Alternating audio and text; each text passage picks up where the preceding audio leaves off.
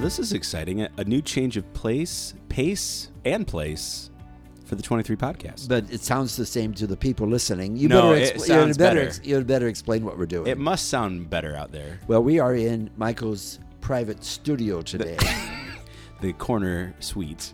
We even have daylight here for the podcast. We have daylight. We have 2 windows. Michael has 2 windows. He has a corner office. Here we are. We're recording in my office because Father and I got kicked out of the room that we usually record in.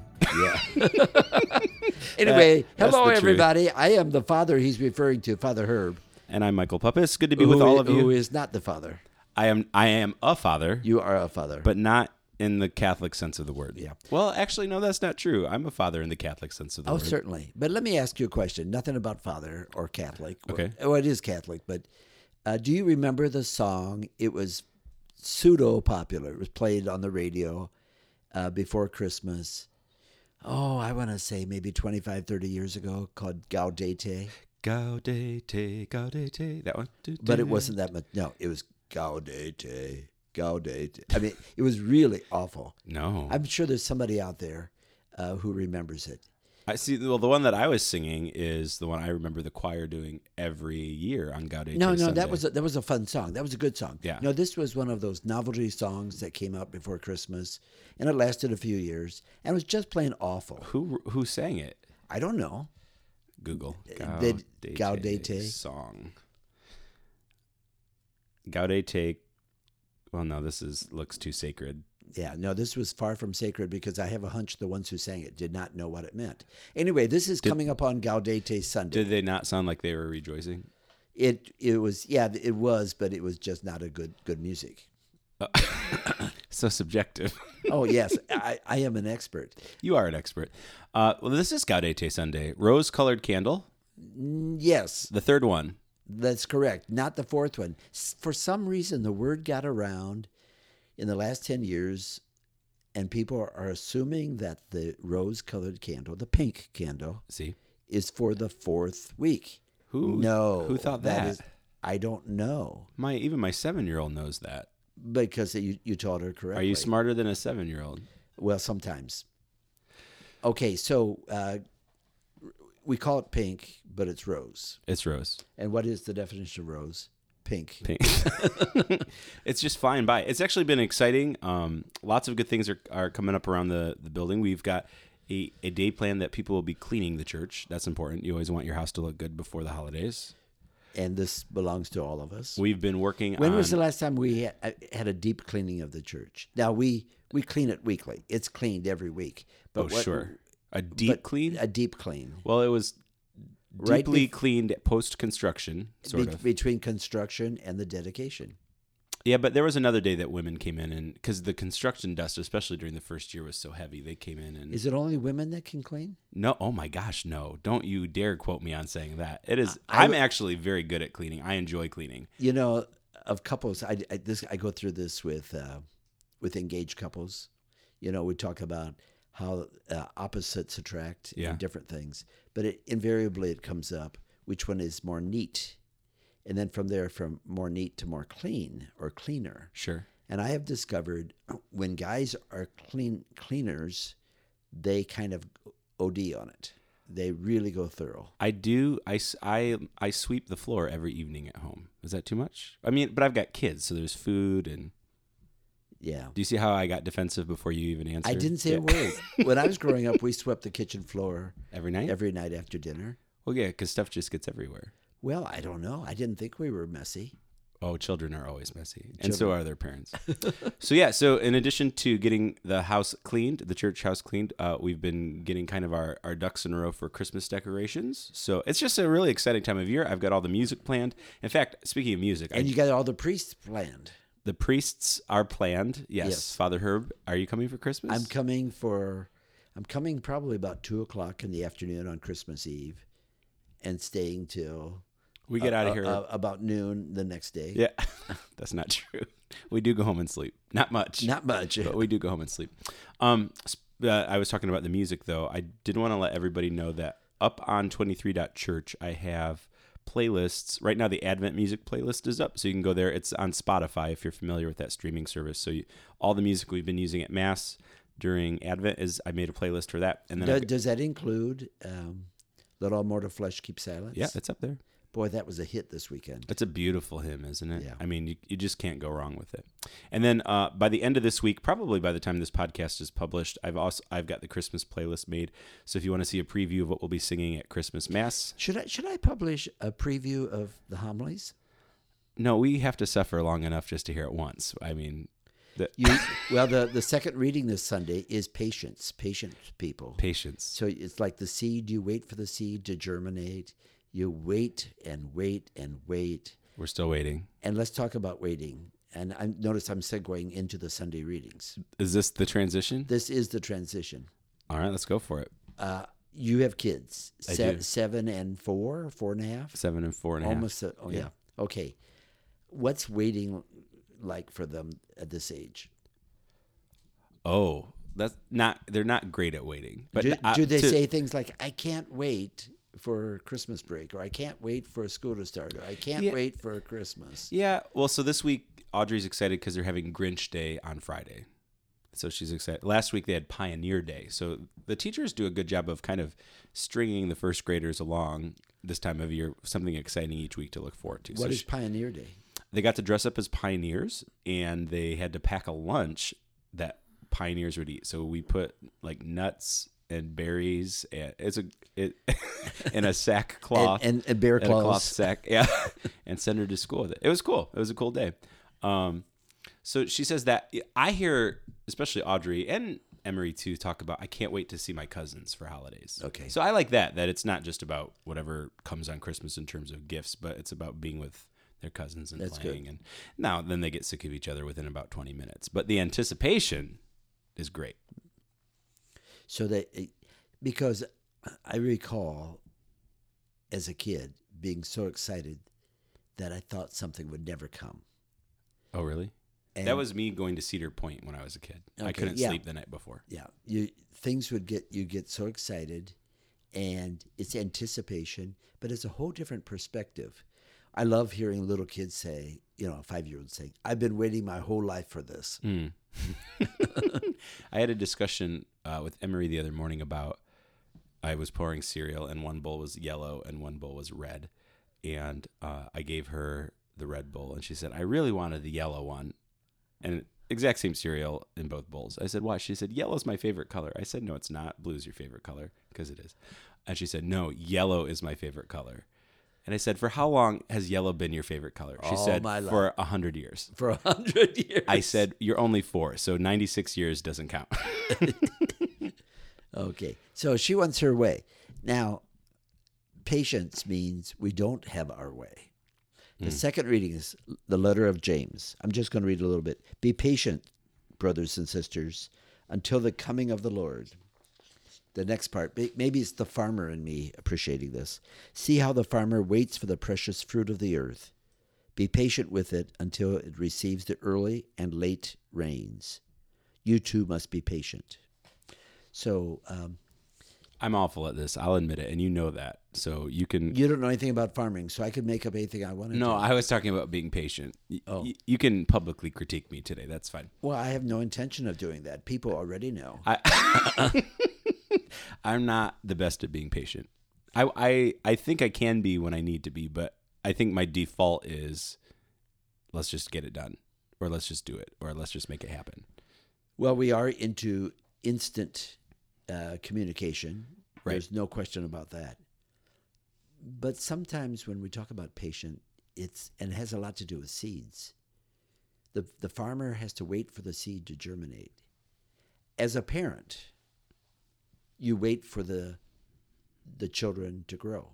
You've planted seeds in them, maybe seeds of faith. You will have times you'll say, oh, they get it. And there's other times like, don't they know what faith means? Every parent says that. Sure. And the only thing is you have to remember the seed is still growing, and sometimes you don't know how much it's going to grow for many, many years. Yeah. But you have to be patient. You have to wait. It's God's time, not our own time. And that's what gets difficult, because it's almost like when you talked about one of your kids, I want it my way. We want things our way in our time. After we got done with the construction project at our house this fall, I had to have the yard kind of similar to what we did here at the end of the church construction. I had to have the yard regraded, and then I had it hydro-seeded. And man, I just wanted that grass to sprout up and look lush immediately. Yeah. It still doesn't. And I know I'm going to have to wait all the way to spring. See, you are not a good farmer. No, I is not. I was talking to the farmer who farms, I don't know if people know this, but we have 7 acres in the back of our property that is farmed along with the property next door. Mm-hmm. It's the same farmer who farms both of it. It's kind of a rental property. And he never got any crops in this year. Remember, it was so wet. All the rain in the spring. Now, he said, fortunately, he had good crop insurance. The previous year was a very successful year. Mm-hmm. So sometimes you can't just look at a particular season. You've got to look at 4 or 5 years together. Yeah. And that means planning. It means thinking in the big picture and not the individual. And I think that's probably the problem. Sometimes when we're impatient, we don't get to see the big picture. What's something that you have a hard time being patient with or patient for? I don't know about being patient for anymore. Patient with, probably I don't show it, but at least not that I'm aware of. But I get impatient with people who not only sometimes don't get it, but don't want to get it. You know, like the person who simply says, I don't want to participate with my kids in sacrament preparation. Mm. You know, it was good enough for me my parents dropped me off. Why do I have to attend as well? Sure. Now, by the way, I rarely hear that stuff. It doesn't come to me. Right. It goes to other people. Right. I hear it secondhand. It trickles. But it's like, have you thought of a new way of looking at things since you were 8 years old? Sure. Well, that's why I love, even with the way that we process the sacrament of reconciliation here, and of course we're thinking about that because tonight we have reconciliation service. But it's so important that the parents are a part of it with the kids. But what baffles me sometimes is that we go through that, but then we're still not seeing it carry through to kind of just the regularity of the Advent season, the Lenten season, and getting. All I can say is I've talked to I remember when I was newly ordained, which was 45 years ago, talking to priests who were already at that time 50 years a priest. So we're talking about almost a total of 100 years of experience. Mm-hmm. And what these older priests were saying is, basically they were saying people will still do what they want to do. Yeah. So we have to be patient, not to think that we are changing everybody's life. Well, we don't change anybody's life. Hopefully that we show people Jesus, and Jesus is the transformation agent. Well, maybe we have to be patient, the fact that people are not paying attention to that either. Yeah. And that's probably what James was really all about. Now, this particular Sunday is all about recreation of the world. And that's why the image of the seed is so important, because it's growing. The first reading is that wonderful passage from Isaiah chapter 35. The desert and the parched land will exult. The steppe will rejoice and bloom. They will bloom with abundant flowers and rejoice with joyful song. It's that image of the barren ground, the desolate area, often referred to as a desert, but I don't mean desert as like the Sahara Desert with sand dunes. Mm-hmm. It's more desert in the rocky, almost a wasteland area. Mm. And that's part of southern Israel, modern-day Israel. It would be, you could see it if you went from Jericho to Jerusalem, that whole area out there. That's probably where John the Baptist was when he was out in the desert. Eating his locusts. And wild honey. Mm-hmm. But here's what happened. It happens in the spring, when the spring rains come, it all starts growing and it turns lush and it blossoms. They say it's beautiful, beautiful flowers. So using the image of what looks dead and desolate becoming blossom. That's the first image of the gospel, of the reading. That's Isaiah. The second image is the seed, be patient for the seed. In the second reading, the letter of James. Then we get to the gospel. So is this a segue? Can I add something real quick? Real quick. I was just thinking of that today, we always talk about this is the darkest time of the year, but not just the lack of light in the mornings or in the evenings, but this is also the cloudiest time of year. Just driving here, I stopped at the Flying Joe this morning for coffee before I came in, and then just driving here, it was so gray and overcast, and that doesn't really normally affect me, but I thought, man, we are in one of the hardest times of year just to kind of... I was just Sunday after Mass talking to a couple in our parish who are going to Finland through the holidays. And Finland is pretty far north. And so it's dark about 20 hours a day. And even the 4 hours of daylight, it's more like it is right now. It's more like a dusk or excessively, not necessarily cloudy, but gray. Yeah. But, I was thinking that I know that in a few months, it'll be light again at 6 a.m. Flowers will be blooming. The trees will have leaves. By the way, it's no accident that we celebrate the birth of the Lord of Light after the winter solstice. Sure. Okay, gospel. Sorry. So it's starting to get more light, and that's when Jesus comes. Okay, the gospel. I'm not going to read the whole thing, but the first half. Matthew chapter 11. When John the Baptist heard in prison, he was imprisoned by King Herod. You know that. That was commentary, by the way. Yeah. In prison of the works of the Christ, he sent his disciples to Jesus with the question, "Are you the one who is to come, or should we look for another?" And Jesus gave an answer. So he said, this is my commentary. I'm paraphrasing it. Jesus said to them in reply, "Go and tell John what you hear and see. The blind regain their sight. The lame walk. Lepers are cleansed. The deaf hear. The dead are raised, and the poor have the good news proclaimed to them. And blessed is the one who takes no offense at me." Now, let's think about those images. Now, we could add a bunch of other things. We could say the lonely have somebody to pay attention to them. Mm-hmm. The disabled have somebody to open the door and help provide a place for them to sit. But Jesus is basically saying, you see these signs. Remember just last week, John the Baptist was telling the Pharisees and Sadducees, show me the good fruit of your repentance. Mm-hmm. Well, Jesus is saying the fruits of his labor, of his life. It's not just look at these great miracles, but rather he's recreating the world. Mm. He's giving sight back to the people who don't have sight. He's giving hearing to those who can't hear. Miracles, in that sense, always represent the new creation, the recreation of the world, and that's what the birth of Jesus is. Mm-hmm. And it's also about the kingdom of God. Jesus not only comes to start the world all over, but to bring about a new entity, a new kingdom. So just like the steppe and the desert are blooming with flowers, so too with Jesus' ministry, humanity is blooming. It's coming back to new vigor and new vitality, the pristine beginning that we would find in Genesis.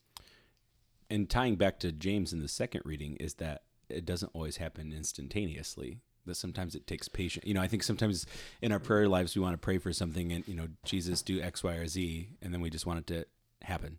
But it's also we want it our way. Sure. It's not only we want it our way, we want it in our time, right, and our conditions, 2-day delivery, and our circumstances. Yeah. It's almost like 2-day delivery is way too slow. We want 2-hour delivery, which we could have with the new fulfillment center. That is what they're saying. The millennial in me is very excited. I think Lord God, save us from millennials.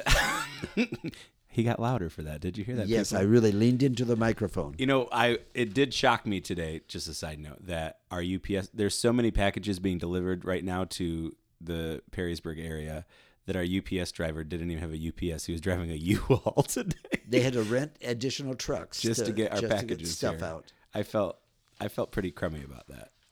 Good. Public confession. Good. All right. Good. Is that what you say in the confessional? Yeah. Guilt is good. Guilt. Real guilt. I don't mean the false guilt. I must be Catholic. So this reading is saying that the kingdom is coming, and it is what we're waiting for. Now, when Jesus walked the earth, the blind were healed. The lame were restored. Yes, things like that still go on, and hopefully people are being given attention. But the kingdom come is still coming, and that's the patience. The fulfillment of the kingdom. You talked about a fulfillment center. The Amazon fulfillment center. Yeah, this is the kingdom fulfillment center. The kingdom fulfillment. It is. It's and we pray every Lord's Prayer, thy kingdom come. We want it to come, but we also have to prep ourselves. So this is a really amazing. Now, patience. It's more than just time. I think patience is also an awareness of one of the things that we don't bring it about ourselves. I think the hardest thing about patience is not that it's happening in God's time, but that we have to allow God to do the work in us. I think we all would like to be self-sufficient. Sure. I'm going to make myself better. I'm going to learn a new language before Christmas. I'm going to it's getting close. I'm going to start running a mile before morning mass. Yeah. No, not a mile. How about 10 miles? 10, that's a lot. I've never run 10 miles. Okay. But, we think it's all up to us. And the whole idea of saying that we need a savior means we can't do it ourselves. Sure. We need someone to save us. And that takes vulnerability. That takes allowing ourselves not to be kings or queens of our own kingdoms. And that is the real definition of patience. I think we've related it too much to a sense of time instead of a sense of who is in control. By the way, I can't be very patient because our 23 minutes is up and it must be time to go. Yes, it's been a real joy. And hey, we will be on again next week. Yes. I can't wait. We should be patient. Okay. Take care. Bye.